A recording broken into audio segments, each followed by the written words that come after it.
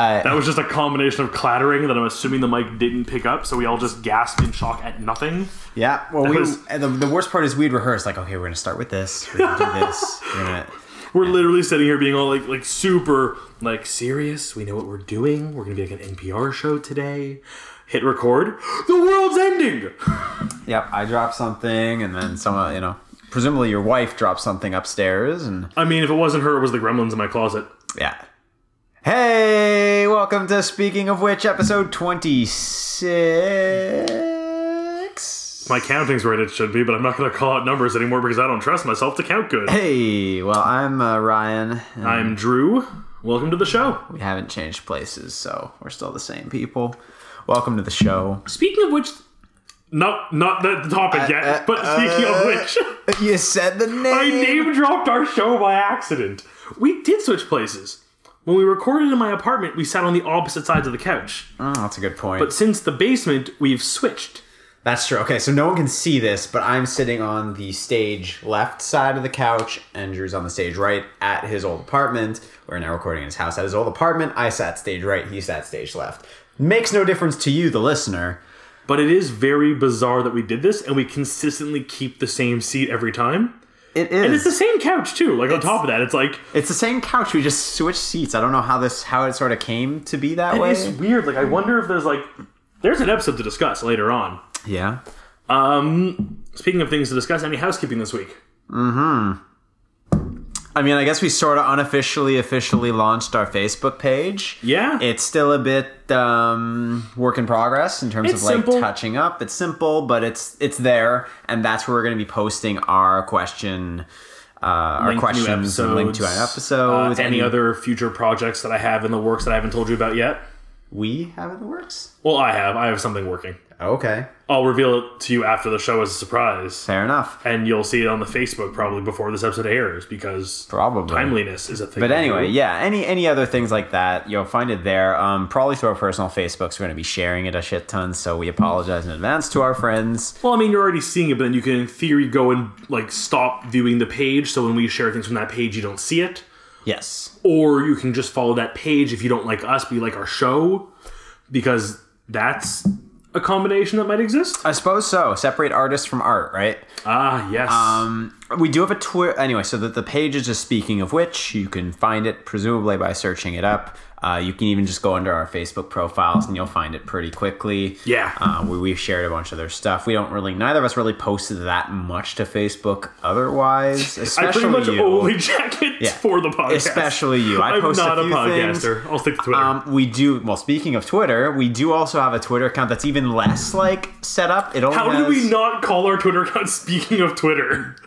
Oh god, that would have been That's good. So good. Oh. Could still change it. Could still change the name. But as of now, it's at Speaking Which. Speaking of Which was taken. Which I think is good. I like the shorter names. Yeah, at Speaking of Which. At Speaking Which. No of. And there's only one follower, and that's me. I don't think even you followed it yet. I did. I literally retweeted it this morning and followed it. Oh, okay, cool. At least I think I did. I definitely retweeted it. 90% sure I followed it. So the social media is up. You can also just still find us on iTunes. I don't think we have any other social media platforms yet. Just message us on the Facebooks, the Instagrams. Instagram, we don't have an Instagram account for this yet, but you can find us on there. Same Twitter handles. That might be the next step, or a Snapchat. You could just write a letter to nobody and leave it on your windowsill and hope we get it somehow. Drop it in your local body of water and see where it goes. But I think that's it for housekeeping on my end. I don't know. I'm usually, the social media coordinator unofficially. And that's it. I usually find myself ending up with the feedback side of things, and nothing that was brought up to me about previous episodes I need to share. But again, if you feel there's a correction to be made, or you missed the boat and really want to get your point in, and we think it's good enough, I'll bring it up here. Yeah. So Drew's your feedback guy. Drew's the guy you want to talk to. I'm the guy who's going to talk to you, pretty much. Ooh, I like this. Yeah. Synergy. Other business words. Unintentional synergy. That was actually the working title for the show before Speaking of Which. Unintentional synergy. Which I'm kind of liking a lot now. That is incorrect. That is fake news. It was the alt title of the podcast. Sure. The artists formerly known as unintentional synergy. Okay, we have, what is our next segment? It's Our topic. We don't do that. Okay, we do our topic first. Speaking of which, book versus movie adaptations. I like this one, and I am going to say right away, I'm going to bring it a bit broader than just book to movie. Okay. I kind of just like the idea of going from the whole one media to another. So generally, adaptation, yes. Okay, I took it most because I guess the most common type of adaptation we see is movie from book, and I think that's where I directed the question, and that's where our listeners directed their answers. But of course, there's obviously, video game gets thrown in, comic book gets thrown in. Those are the two big ones I had. Also now, the new trend we're seeing in Hollywood with Full Metal Alchemist and Ghost in the Shell is anime to Americanized movie. Yeah, there you go. That's another one. True. But primarily, I think today's topic is mostly going to be the book to movie. Also, toy to movie? Lego movie? You know what? That's another one too. I didn't think about that. That's on a different level. I think a lot of Transformers. Technically Transformers? Yeah, that's true. I mean, like Gundam and Bionicle and all that. Yeah, no, true. Wow. Deep cut Bionicle. Yeah.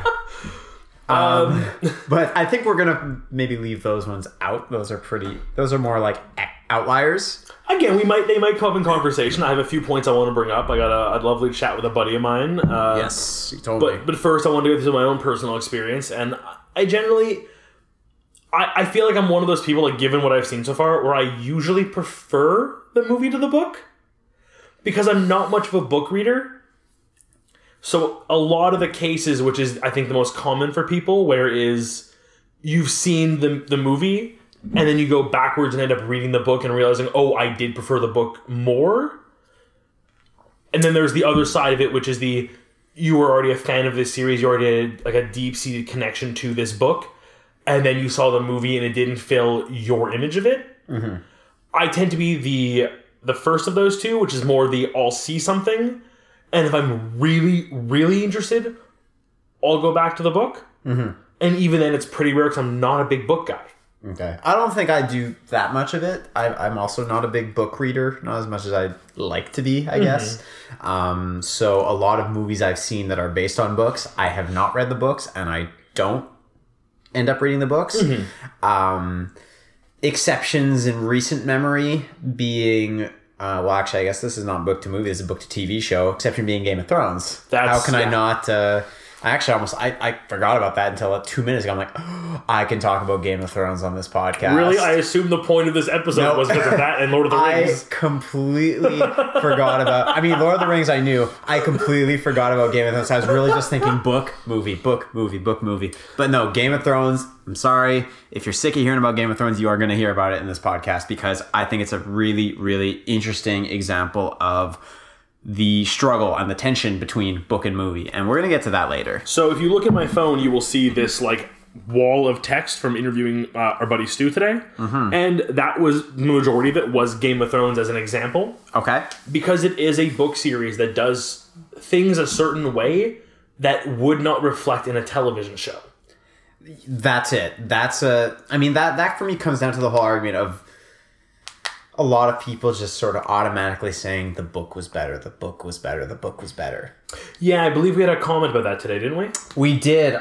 You know what? I'm actually going to read it. Like, we're already in there. Let's just dig in. We're already in there, and we got a few comments, and they were all really, really good. I want to give some shouts to the people who did leave us comments. Mm-hmm. Quinn, Shannon, my girlfriend, and how do you pronounce her name? Irene. Because I heard Paul, your wife, say it earlier. I'm like, okay, it's not Irene.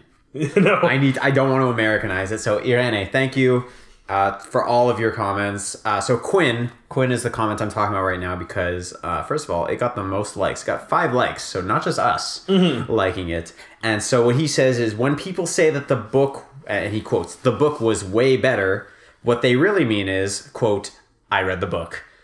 I've noticed that people love bragging about the things they've read, and the adaptation debate is a great opportunity for them to do so. There are plenty of times that film proves itself a more compelling medium for storytelling than books.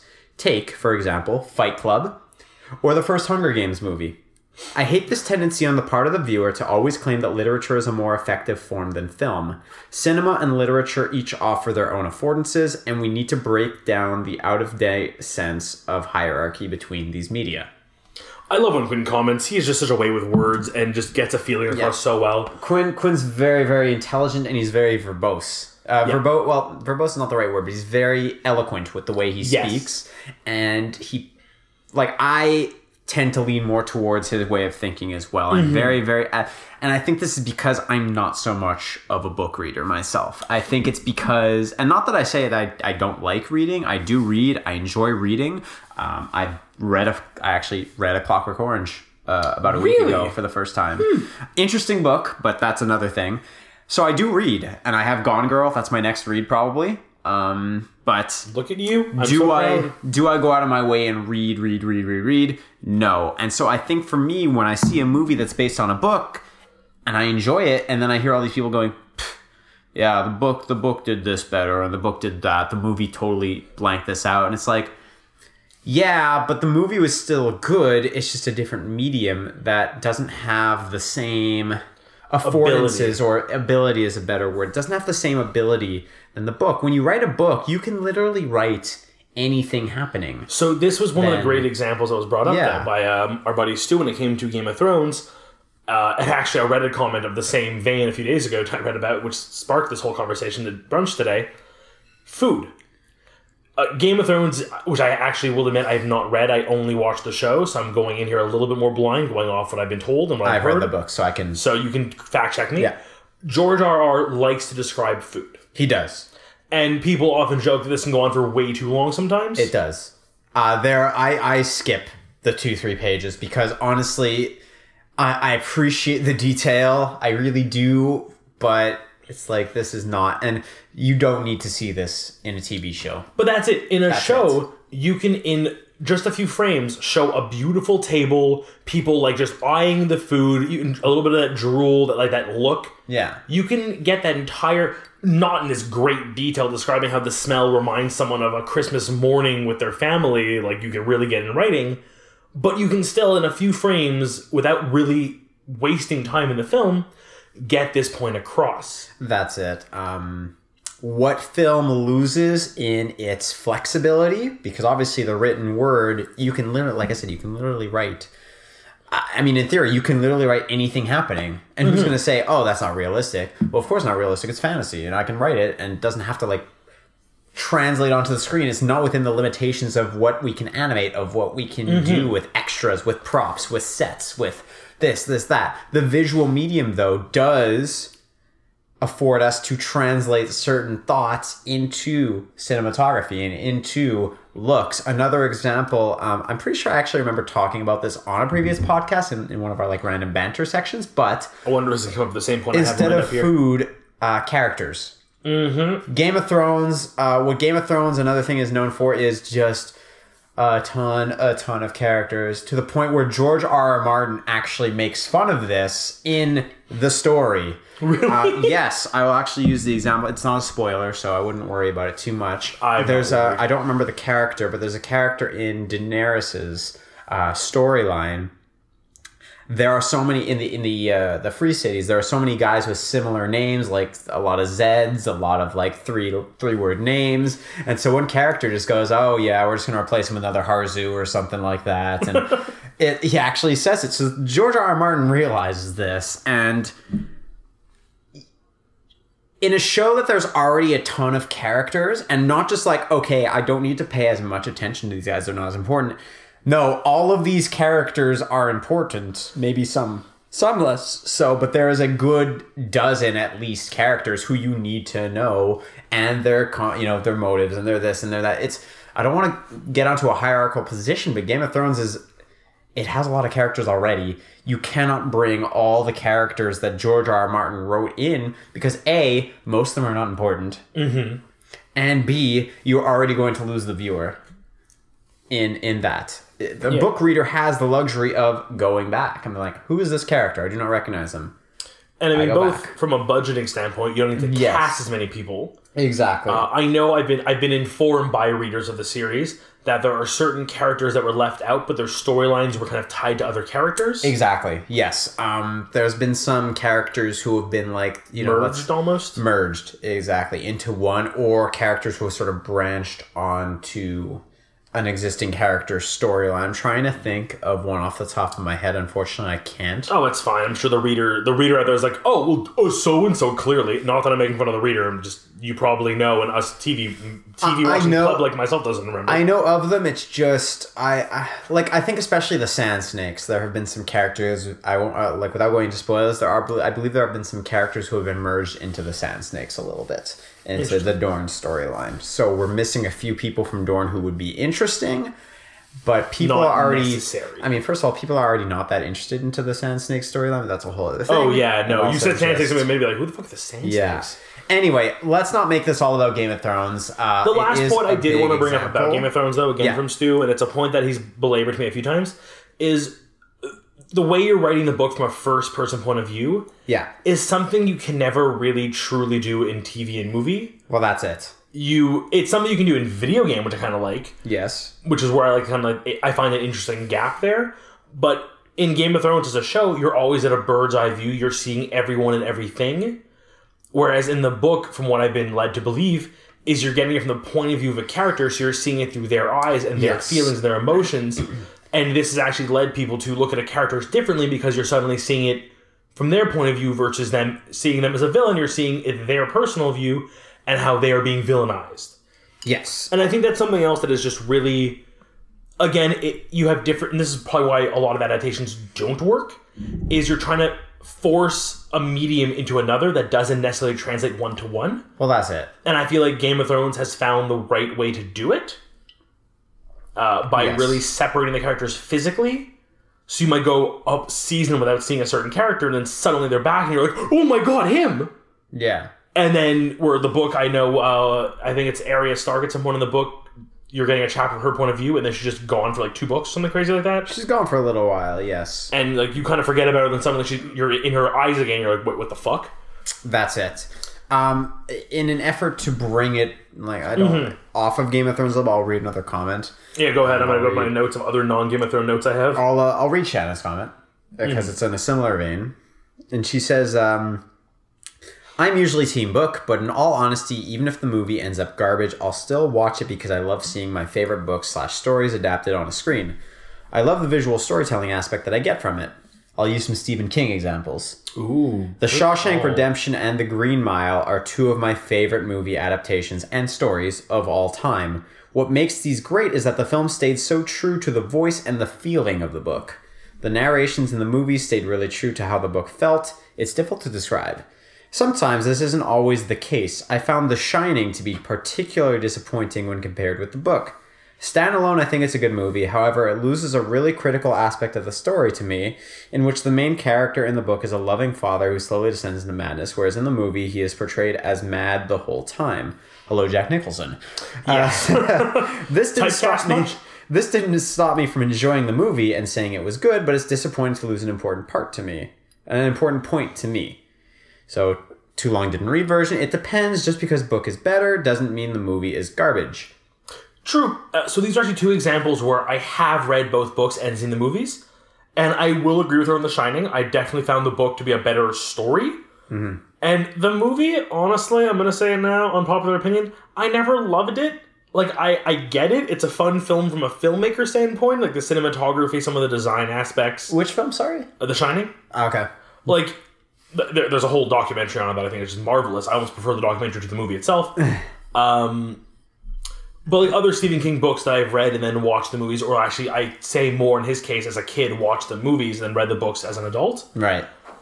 I like it. His rating is good, but I found the movies better in a lot of cases just because they were easier.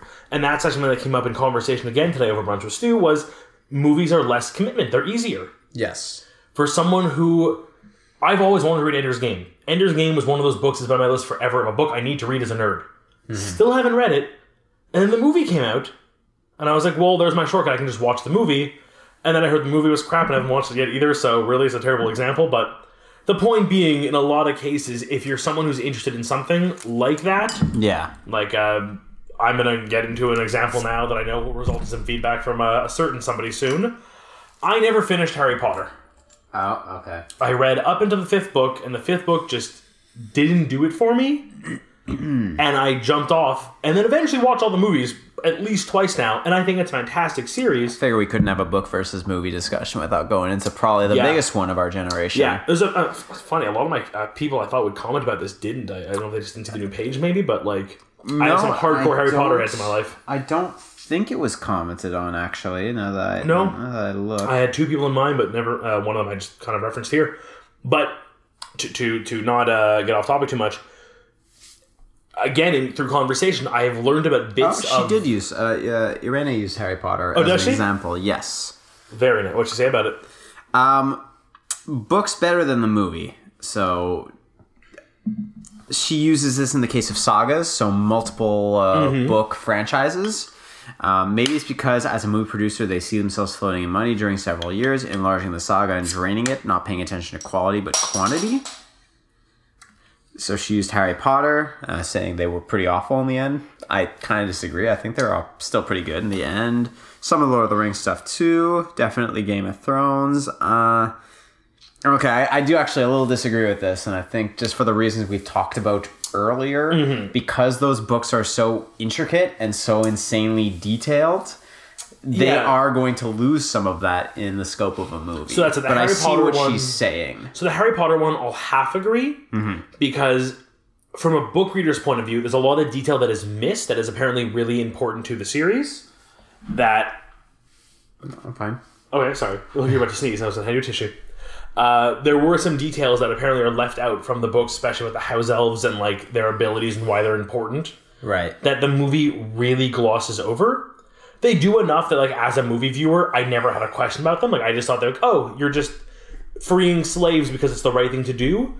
Not realizing the book goes into much more detail about this in the 5th book, where I kind of fell off the boat and said, like, I just can't do this anymore. Right. And then, what was the other example she gave? She gave Game of Thrones, Harry Potter, Lord of the Rings. So, not Lord of the Rings, and again, I know it kind of gets shit for the multi-ending thing, but I will agree with her on The Hobbit.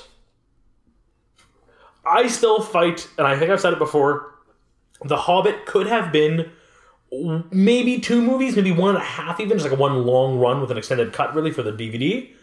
And I'm betting there is a fan cut out there where they basically shortened all 3 movies into one, like, 3.5-3-hour experience that tells the whole story without going over the top. I think 2 movies is probably more appropriate. I think it would have been a great... I think there was too much to cover in one movie, just because of the scope of J.R.R. Tolkien's writing. Yeah. But, yeah, when the 3rd movie's pretty much just a battle that didn't happen. It happens, but they don't... It happens in the book, but the way it happens is literally... Someone, Bilbo gets knocked out, wakes up after the battle, and gets told, oh, it was a horrible fight, there was blood everywhere, but we won, yay! It's literally, I mean, I'm exaggerating here, I'm pretty sure it's got 1.5 pages, maybe not even a full page, which they turned into a movie. Not saying it was a bad movie, not saying it was unnecessary. Okay, I'm saying it's unnecessary. But it was still well done. It does some good storytelling. It ties up some storylines within their own like add-on they've done. And I'm not going to sit here and say they were bad. I just think it could have been maybe a 2-parter. I guess what I'll say in that is that from the perspective of someone who is only watching the movies and doesn't know that, if that had played out in the movies the way it played out in the books... then you'd be people being like, what the fuck? That's such a cop-out. He slept through the entire thing. Which, I mean, he actually kind of does, but they just still film the battle around him. Yeah, that's it. Not knowing that that's, what actually happened in the book. So maybe there was that appeasement factor and that this is what needed to happen. No, and I definitely see that. That's just my devil's advocate argument, I suppose. Yeah. So I wanted to bring up just a few more key points that came up here. Okay. Was there ever, I think we brought it up a little bit before ago, was there ever a movie that you watched that made you want to go read the book afterwards? A movie that I watched that made me want to go read the book afterwards. No. Okay. Interesting. Like I said, I'm not a huge book reader. I think, especially when I know the story, I'm not likely to go back and read. Like Game of Thrones, I read it before I watched the TV show. But even with, I actually just watched The Green Mile a couple weeks ago. Goddamn. Fantastic. Yeah, very good. But So that actually, nice segue. A lot of the Stephen King ones, like Green Mile, Carrie, a lot of those that I did read were because I saw the film and I wanted to see how the writing was because I knew he was such a prolific writer. The other one I wanted to bring up was, I think the biggest divide between book and movie that makes each one more unique is in a book you have unlimited time to describe things. Like you said, you can just write as long as you want. Yeah. But then movie, you have the special effects aspect. You can do things that you could never describe. You could obviously describe because they have to be described to exist, but do them in a way that your mind wouldn't have put them together. That's it. There's always this is not how I pictured this character looking. This is not how I pictured this. So that goes right to my next point beautifully, which is when you picture something in a book, like you've just sort of pictured a character a certain way, or you even just like the way you pronounce a word sometimes. The famous example I always share is Hermione. Yeah. And then suddenly the movie does it and you're like, what? Really? That's how that? Okay. And I've always found that to be an interesting side of things too.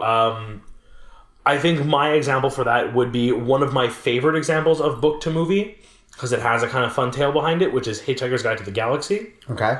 Probably my favorite book, one that the only book I've ever actually reread multiple times, has a movie adaptation where the ending is completely different because it is based on the screenplay of the book that the same author wrote, knowing this would be a movie, things won't work the same way. I have to come up with a different ending.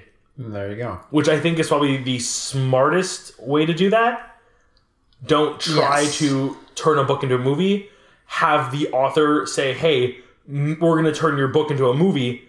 How do you want it done? And let him make the changes, even if it means changing some major plot points. And That's endings. not always available, though. No, it is not, but I think it is a great option when it is available.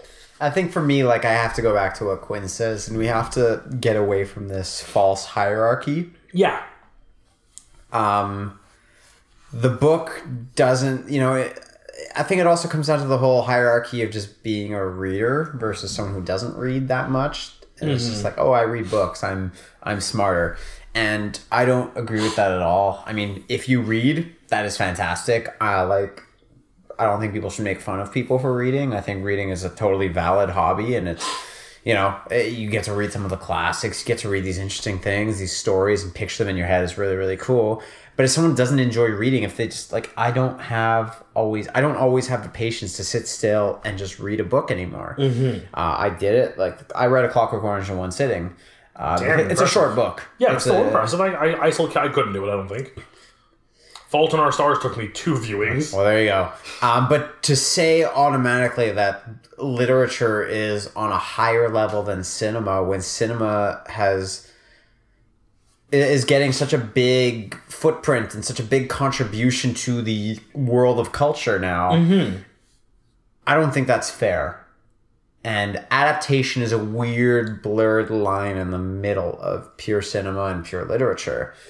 And there's different limitations, and to expect a movie to be able to, or a TV show or anything like that, to be able to directly translate everything that a book encapsulates, I believe is not realistic. I believe is not plausible, just because of the limitations of reality. There's only so much that you can do in a movie. There's only so much budget you get. There's only so much time you have to hold someone's attention in a dark movie theater. There's only so much time that, you have, because with a book, if I'm done reading a book, or if I don't want to read a book anymore, fold the corner, put it away. I cannot fit 4 hours of stuff into a movie and expect someone to stay interested unless someone is a hardcore fan of the material. And that is, again, kind of the unfortunate side effect of the movie industry, is you need to make it a mass appeal. I'm sure if, someone who is the biggest diehard Game of Thrones fan ever were told, hey, no budget restrictions, no time restrictions, make a movie. Yeah, they could make a 6-hour long movie that would be unfucking believable. That hardcore fans would love, But the average person would be like, 6 hours, I don't have that time. And probably wouldn't get half of it because it's references to the book that aren't done right. So I'm telling you, a Game of Thrones 6-hour movie that is true to the books would not do well at the box office. And unfortunately, with film and with literature, but to a lesser extent, you have to consider needs of the... not so much business needs, but you have to consider what the public is going to be able to tolerate. No, 100%. There's definitely a limitation in that sense on film, not in an art sense, but in the fact that it needs to be profitable. Yeah, if a director wants to make a next movie, it has to do well in box office. Literature has its limitations too. Mm-hmm. I mean, just as much as films have, the studios and the all of that, literature has publishers. You cannot write. I mean, unless you're George R. R. Martin. Not everyone is going to be able to go to a publisher and, hey, here's 1,400 pages. Half of which are about my food. Half of which are about food. George R. R. Martin has that allowance now, not only because he wrote a very, very popular series of books, but he also is now the Game of Thrones guy. Mm-hmm. And if at this point he has sort of a bit of a carte blanche, because they know, whatever his publisher is, they know that whatever he puts out, hundreds of thousands of people are going to read it. Everyone who bought the last book will probably buy this one. Still waiting. And probably more. How long has it been since the last book? It has been 6 years. Jesus, And there's still one more after this next one. So I'm just hoping, knock on wood for George R. R. Martin's health. Good man, He is not a young man. The last tiny topic I wanted to breach before we get to our next segment at the end of the day is... the one medium that has never really successfully been translated from one to the other is video game into movie. We all remember the Street Fighter movie. Oh. We remember the Mario Brothers movie. Oh. We remember Doom with the first-person shooter section that gave people fucking nausea. The Warcraft movie also bombed, unfortunately. It did well internationally, and I kind of thought that one was okay, but even that was a stretch. I'm trying to think of any other ones off the top of my head. I can't think of any others, but... There aren't many because of it. It's a tough medium because you're creating a narrative out of something that isn't necessarily linear. Well, that's it. Even if you take the most straightforward narrative, I know one of the rumors now is they're doing a movie based on the game BioShock. And BioShock is a very linear story.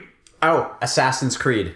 Oh, God, that did horrible. That did horrible. I didn't even watch it, but I was very excited for it because that is a narrative video game. But even that, with Michael Fassbender, with Marion Cotillard, these are not people who are known for the actual studio here in Montreal that develops the game fully involved. Not just here's our characters, we trust you, do something good. That's it. They chose the director, the actor, they wrote the script. They did all of it. They were set up to succeed better than most video game movies were, and apparently it still bombed. Mm-hmm. And so I cannot bring myself to watch it as a lover of the Assassin's Creed series, as a lover of Michael Fassbender. And that's it. Every time they announce a new video game movie, it's always the one where I'm maybe this will be the one where they get it right. And they have not ever seen. And that's it. The two on the horizon right now are The Last of Us, which is a game that just took my heart by the hand and led it to a magical land of zombies, death, and apocalypse. But memories I will never let go of. And then there is BioShock, another game that to this day is still one of the few games to put my controller down and just ogle the screen for a solid minute while I try to put things together in my head. As much as it is based, ironically, on BioShock is an adaptation of Ayn Rand, The Fountainhead and Atlas Shrugged, which I've also never read. Good old Ayn Rand. I got around reading those in college. I'm pretty happy. We were digressing. We were going too far into this, but suffice to say, adaptations are a great thing. They allow people who might not be a fan of one medium, i.e. readers, non-readers, to go into another medium that they are better with, moviegoers, and experience, even if not the exact same experience, a variation of it that is still valid and telling a similar, if not the same story. Yes, and we need to stop looking, as much as a movie may be an adaptation of a book, we need to stop judging the movie against what the book did. As long as the main story is there, the parts are there, but just because the movie, for various reasons, for logistical reasons and for creative reasons, takes a different route than the book did, I don't think that, if the movie's bad, the movie's bad. Don't get me wrong. But if the movie just takes a different route to get to the same end, I don't think we need to necessarily fault the movie and stand there and say the book is better, because like our friend Quinn says, I think that's just a lot of bragging, and that's a lot of hot air under our wings. Like, oh, I read the book, therefore I'm better. But we need to get off of that. We need to stop assuming that just because we read the book, we are better. If you read the book, that is fantastic. I'm very happy for you. Like, reading books is great. Reading books allows you to enter into a world and imagine. And I wish I read more. I really do. And hopefully once I graduate, I will get back to reading more books. But as someone who doesn't read as much books, it is really, really, really tiring to have someone... I remember watching one of the Hobbit movies. I forget which one. We went with a bunch of friends. I think you were there too. And just coming out of the movie, I enjoyed it. And then have all of my friends, including a couple people I didn't know, say, yeah, the book did this so much better. This movie was shit. It was garbage. I was like, I enjoyed it. I liked it for what it was. Yeah, I think one of my favorite things is having that discussion, book versus movie. Not that one was better, but just to discuss the differences. Yeah, and that's valid. One of my favorite conversations is talking to people who have read and watched Scott Pilgrim vs. the World. Mm-hmm. That is an amazing adaptation. One that, to me, feels like it was done perfectly. There was no one. I could not pick one over the other. Mm-hmm. Love them both. And finding someone who's done the same thing and seen and read, I love that conversation. I think my girlfriend's done it. I believe you guys talked about this. Yeah. I have not read the Scott Pilgrim. Anyway. I will lend them to you. They're great. I know what you're about to say. We are running a little long right here on the topic, and we do want to get to our next segment real quick. This was a good one, though. I was afraid this would be a long one, so I didn't really want to I think we knew. So what are we going? We're into our fun Reddit. Our This Week We Learned. This week we learned, for all of you communism fans out there, today I learned, this is from Reddit, this is about yesterday this was posted, and it had 28,000 upvotes. Yeah. That doesn't happen often, so today I learned Stalin, as in Stalin, his granddaughter lives in Portland, Oregon, where she sells antiques, vintage clothes, and scented candles. Now, I haven't read the New Yorker article that's linked to. It's a very lengthy read, but I do plan to read it when I have the chance. So Please. I would love to. Let me know because I won't read it. Yeah. But I read that this morning because it's a recent post, and I just want to know how many people come in and either don't know that and it just like are unfazed by this old lady selling them antiques, versus how many people come in knowing who she is and either A, just want to meet her, or B, actually might dislike her. It's just a matter... I actually, in the Reddit thread, there was someone who was like, no shit. Like, someone posted, this is the store she works at. This is her store. And some guy a response was, holy shit, I've been there dozens of times. I had no idea. Stalin's granddaughter has sold me so many fucking scented candles. I would assume that the majority of people who go into that don't even know. Yeah, that's usually the general premise of a Today I Learned is it's something that is not common knowledge. Unless it's the Today I Learned Steve Buscemi was a firefighter on 9/11. Anyway. One day we'll pick that one. And we'll just act totally surprised. But what I find cool about it is how did she end up in, of all places, one of my favorite cities in the world. I visited it a couple years ago. I'd love to go one day. Beautiful, really, really cool. Very similar to our city, Montreal, where it has its own vibe. It's very unique. So it's one of my favorite cities in the world, Portland, Oregon. How did she end up there, of all places? Yeah, I mean, what a weird spot to end up. I mean, it's a popular city. You hear of it enough. I mean, Portlandia is a show about it. There are bigger cities. If you say, hey, name me a city in the United States, Portland, Oregon, as much as I love it, does not go into the top 10 for most people. I feel like it's probably in the top half of the list. 20? Maybe even top 25. 25. It's got a sports team, which is more than many cities. They have the Portland Trailblazers, an NBA basketball team. Huh. That's it, though. I mean, I only know of it really from media. Like I said, Portlandia is a show that often makes fun of it being a hipster town. It is. It's exactly. Portlandia is not just a sketch comedy show. It is a documentary because going into Portland, you're like, oh, Oh, that's exactly what it is. Portland. I now want to go to Portland, Oregon, and walk into any store and see Fred Armisen there.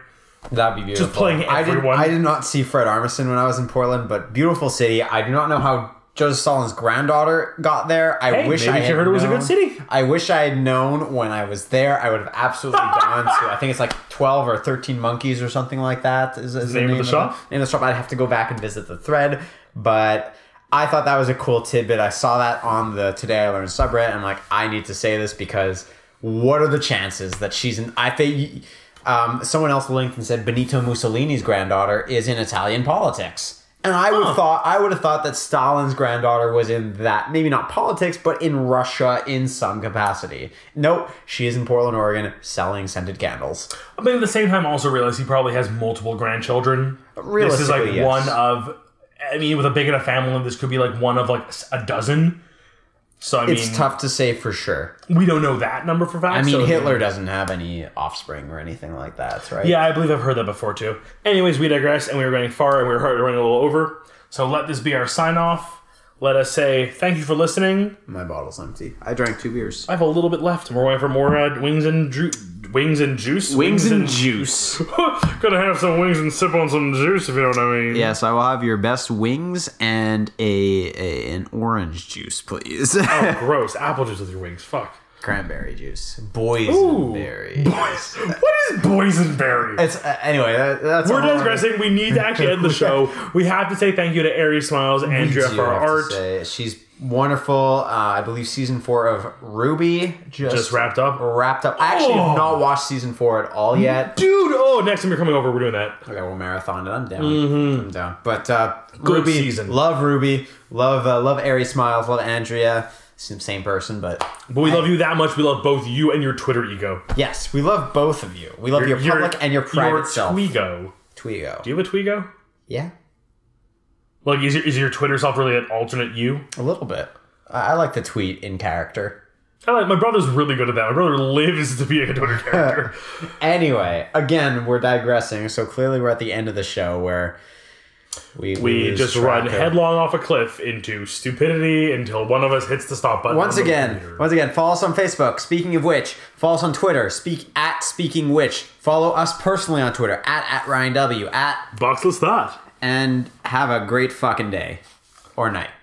Or afternoon. Or dusk. Dusk is a great time of day. Twilight. The time, not the movies or the books. How do we not have a Twilight? Have a great morning.